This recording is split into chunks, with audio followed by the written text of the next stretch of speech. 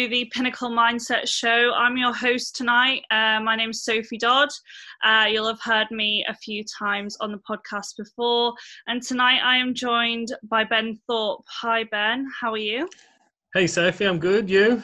Yeah, I'm good, thank you. Would you like to tell the people a little bit about yourself?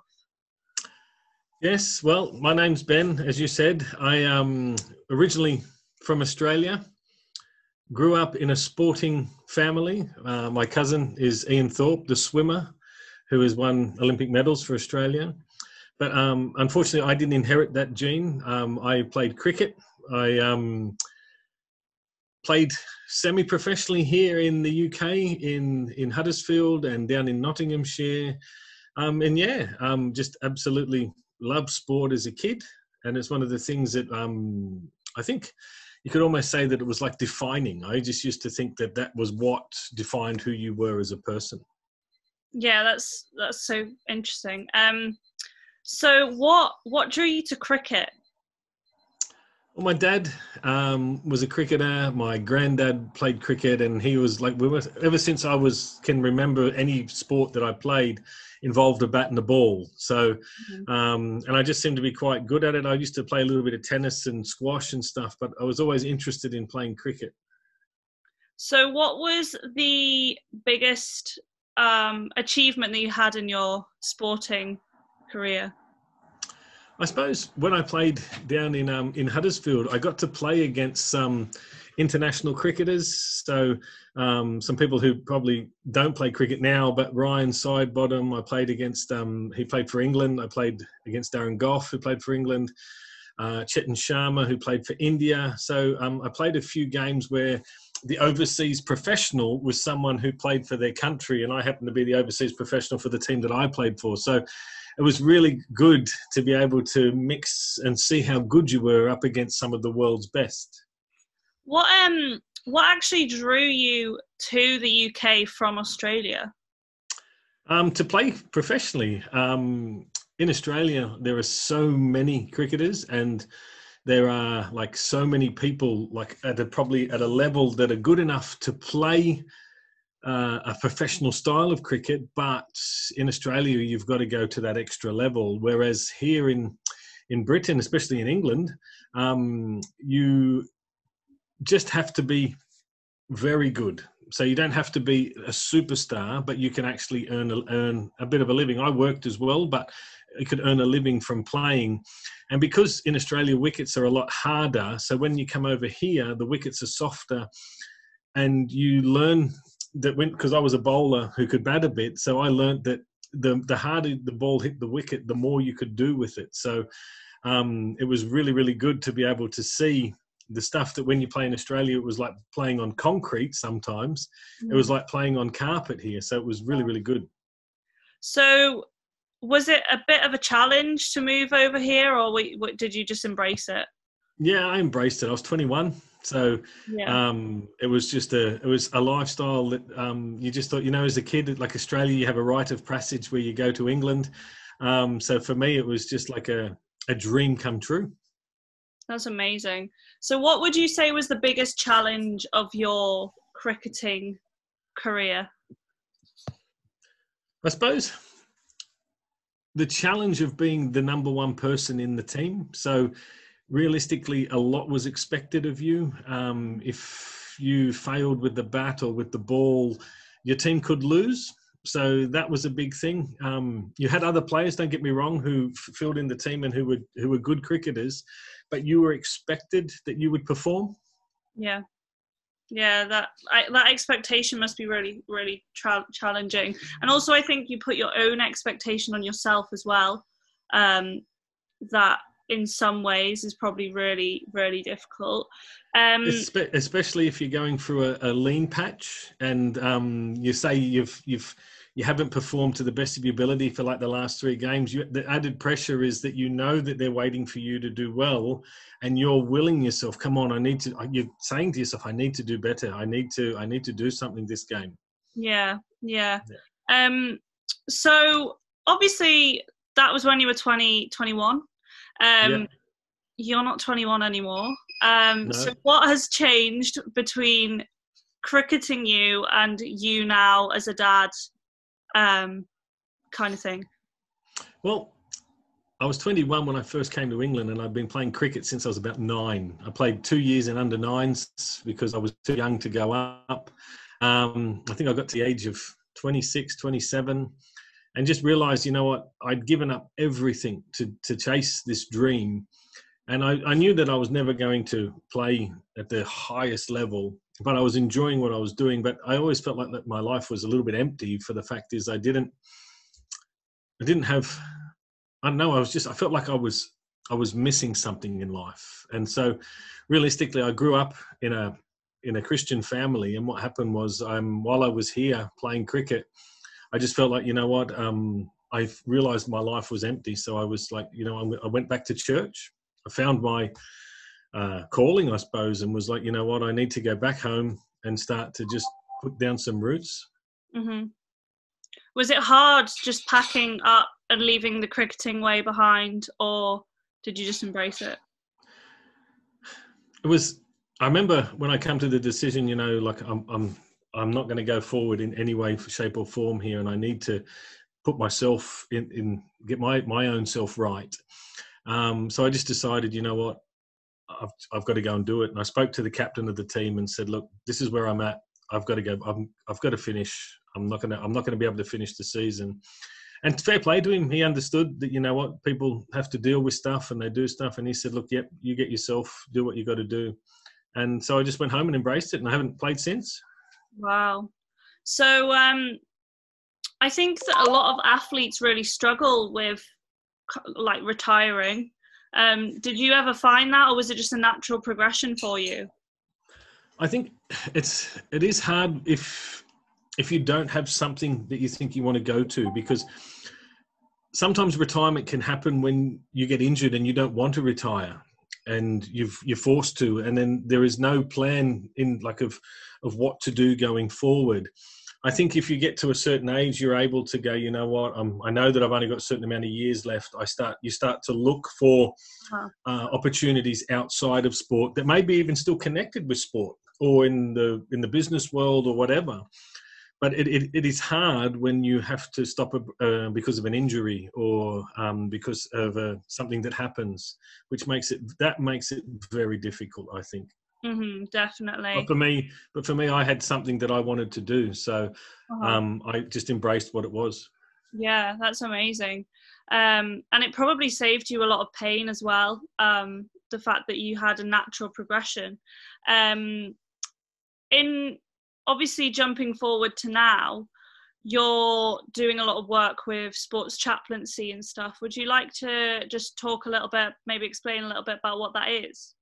Yeah, look, sports chaplaincy, like most people think of a chaplain as the guy from MASH, or somebody in a dog's collar with or even like a little cross thing. It's far from that. It's basically offering support to athletes as well as the coaches. So it's not just athlete based, because coaches have to deal with a lot of stuff as well.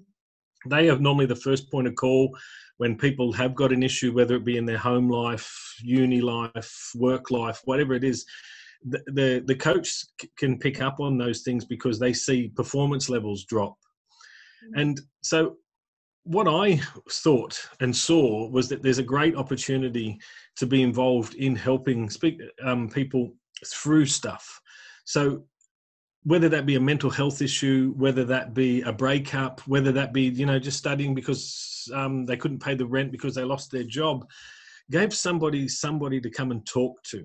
And what it does is that a chaplain isn't part of the selection process. So if someone was injured and they didn't want the coach to know, but they're like, you know what, I'm really struggling, it gives them somebody to come and talk to. And then through coming to talk to me, I can actually say to them, look, this is something you probably should talk to the coach about, and I'm happy to come with you so that you're not having to do it on your own. Because I said he or she will be a lot happier in the long run that you've told them in advance, because it can start your rehabilitation process quicker, or it can be looked at and seen, you know what, how do we manage an injury, or how do we manage an issue? And sometimes clubs have been really helpful, and where people have needed some help through, whether it be through mental health or whatever, they've been and supplied and said, you know what, you've got to go and get yourself, in the right sense, healthy. Yeah. Is that a role that you just kind of made, or do you think that there's a lot more people who do sports chaplains?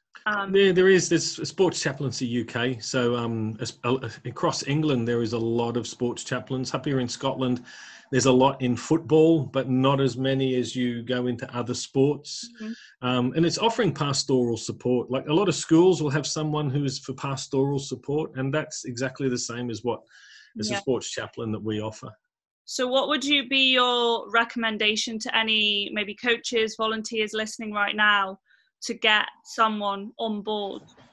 Yeah, look, I think it's an added string to the bow, whether they call them a chaplain or a mental health officer or somebody, but somebody who actually isn't connected with the team selection, but can be connected with the club. It doesn't matter, but it's actually giving people somebody to come and talk to that's not related to, this will affect my team performance, this will affect my selection. Yeah.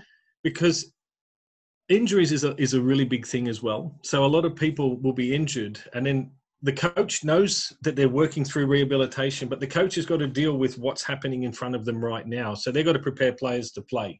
Yeah. So they know in 4 weeks that somebody's going to come back in. So they still manage what's happening in front of them. But the player sometimes doesn't get to see that because the coach is so focused on doing stuff that they need to get this sorted. So it gives an opportunity for that person who may be injured to have somebody in the gym with them, to talk with them, just to, as they're going through rehab, saying, you know what, look, this is really good. You look like you're on track. And it gives them somebody to talk to, because when they start getting ready to come back to play, they will see people in their position. Mm-hmm. And if someone who's been playing in their position is playing really well, that means that they might spend time on the bench, or they mightn't be able to get a slot in the game. And it then can affect not only their physical, but their mental health. And having somebody there who can talk with them and help them, I think, is an absolute must. Yeah, definitely. I totally agree with you. So you obviously have a passion for helping people with their, like, anything that they're struggling with, and sport. But where does that passion come from about helping athletes? Well, I used to be one, so I understand the ins and outs of like having to perform. Even if we're just playing at a lower level, it doesn't matter. All sports people want to perform well, and they want to play. And even if you're like playing a Sunday league game, it doesn't matter. We all want to play, and it just gives you an opportunity to play. But then there's things happen in life where you need someone to talk to. Like, you only have to see just in this COVID era, the mental health stresses on people, and even people who don't play any sport. Mental health is a huge stress on people. Definitely. And it then goes on to affect your physical health. And this is one of the things, my passion, is that to see people who are struggling with their mental health, that they have people that they can come and speak to. And if it's something that needs more, you're able to direct them and help them get to a place where they can get the professional help if they needed it. Where do you think the onus comes for that support to come from? Do you think it comes from the club, or do you think it should come from somewhere higher? Well, the hardest thing is actually for a player to come forward and say they're struggling with a form of, say, mental health. That's the hardest part, because in a guy's world, you don't want to be seen as not being macho and all of that type of stuff. So to admit that you've got a problem is quite big. And whether that be mental health, whether that be they're struggling with a relationship or university work or just work in general. So I think there's a little bit of an onus on the player or the coach or the person to say, you know what, I need to find somebody who I can share this with. And I think that the club, realistically, all clubs have those offices, so you can check out working with children checks and stuff like that. So we do all that type of stuff, but then we have people who probably need somebody to come and talk to. And I think a club could put on, whether it be like a welfare officer or a mental health person, that enables them to have somebody that somebody can come and talk to. Definitely, I totally agree. In terms of that support for athletes, Do you think that there's enough of that, or do you think that there still needs to be more? I think we're getting there. We're not there yet. I think that there does need to be a bit more, maybe a little bit more education as well, not just with board members and stuff, but even with players to say, you know what, when things aren't right, you need to come forward. Like we had that mental health awareness day, I think it was at the beginning of the week. Yeah.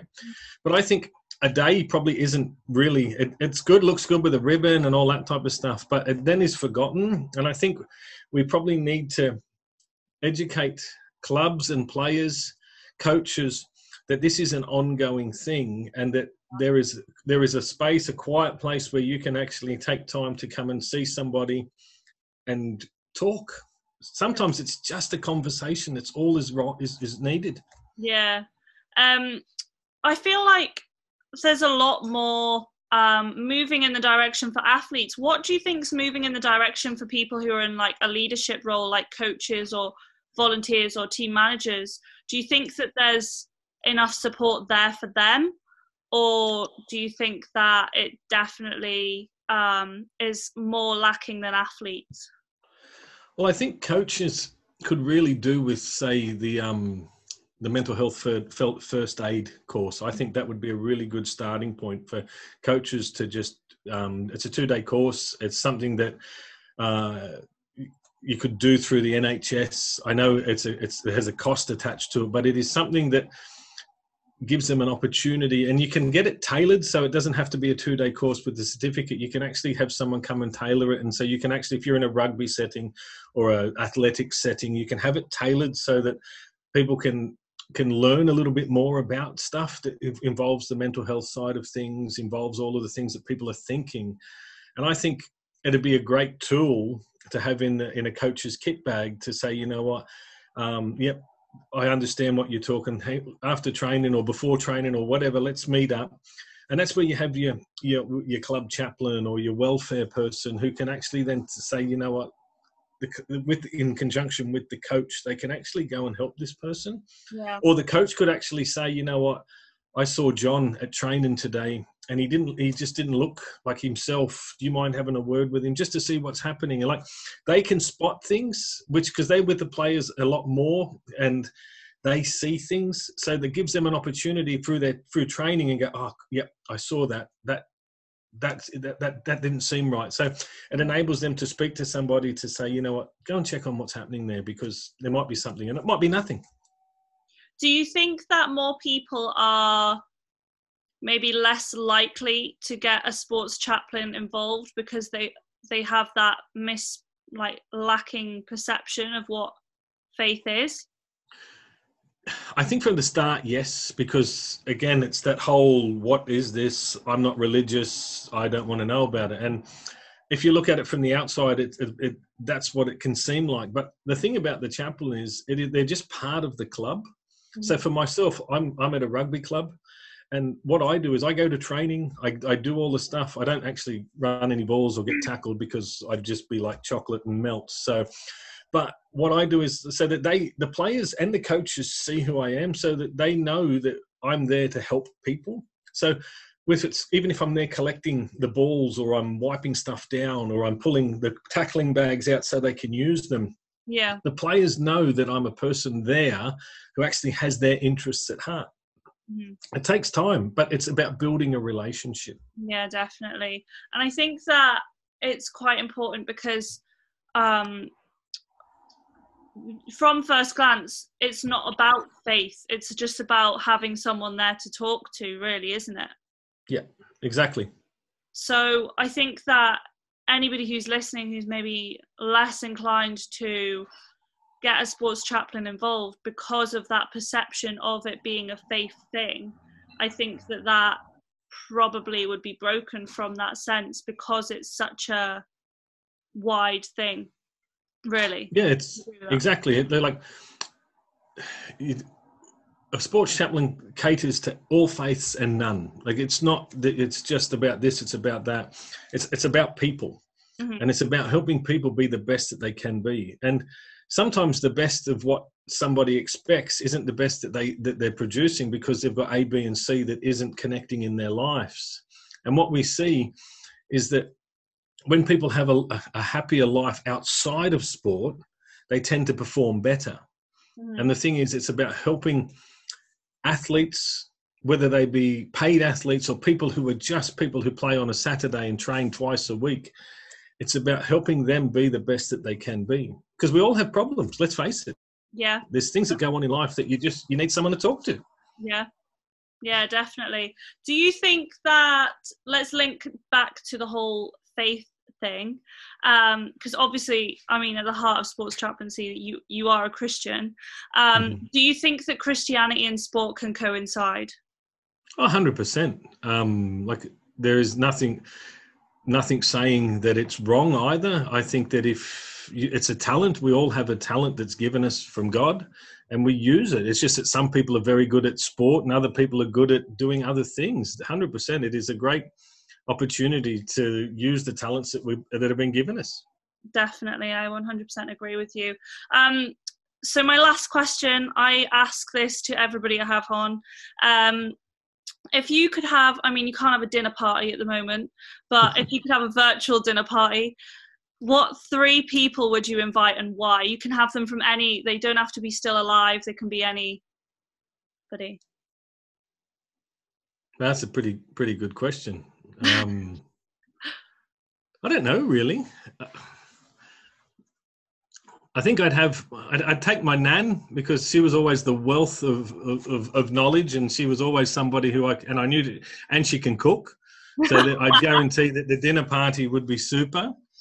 I'd probably take a famous sporting person, someone maybe, I think I'd like to have Steve Waugh, who played cricket. He was the captain of Australian cricket team. Just to hear some of the stories about how they stayed on top for as long as they did.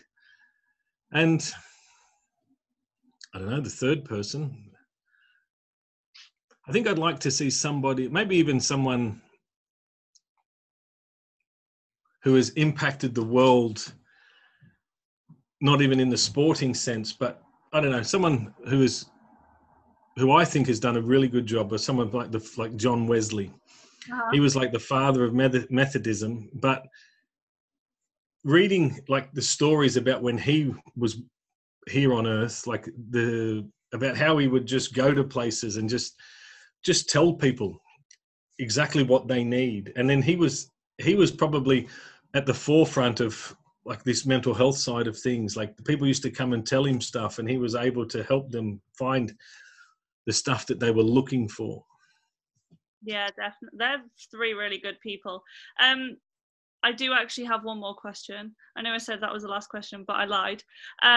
Do you see a difference? Because obviously you played professional cricket a while ago. Do you see a difference between now and then in terms of mental health? Oh, definitely, 100%. Like, growing up, it was not heard. Like, in my day, it wasn't spoken about. You were, come on, man up, come on, suck it up. You just got to keep going. There was no like support structure. Like, people would say stuff to people, but there was no chalk and cheese. What it's like now, it's definitely so much better now. So much better. I could only mention I think it was a guy that plays for England. I don't remember his first name, but his surname's Trott. And he was out in Australia touring with the Ashes, and I think he had some type of mental breakdown. And so the English cricket team got around him, the support staff, and they actually helped him get through a difficult time in his life. Do you think there's a difference between team and individual sports then? Well, individual, you've got to be a lot more motivated, I think, to actually seek stuff, because being an individual, you're racing against yourself in your own times. Whereas, don't get me wrong, you have got competitors and you've got friends, but you train and do stuff. Whereas in a team, you have your own stuff that you work on, but then you actually have a team environment. So you have got support structures in place. You train with, whether it be 13, 11, 15, doesn't matter. You're always with people when you're training. Whereas I think when you're on your own, you may have a coach, or you may have someone in the gym, but it's you it's motivating yourself. Definitely. Well, it's been incredible to speak to you tonight, Ben. Thank you so much for coming on the show. As ever, please be sure to like this podcast and feel free to check out any other episodes. We have so many. We've passed 10 now, and also be sure to share it with at least one person. But thank you so much for listening, guys, and have an amazing week.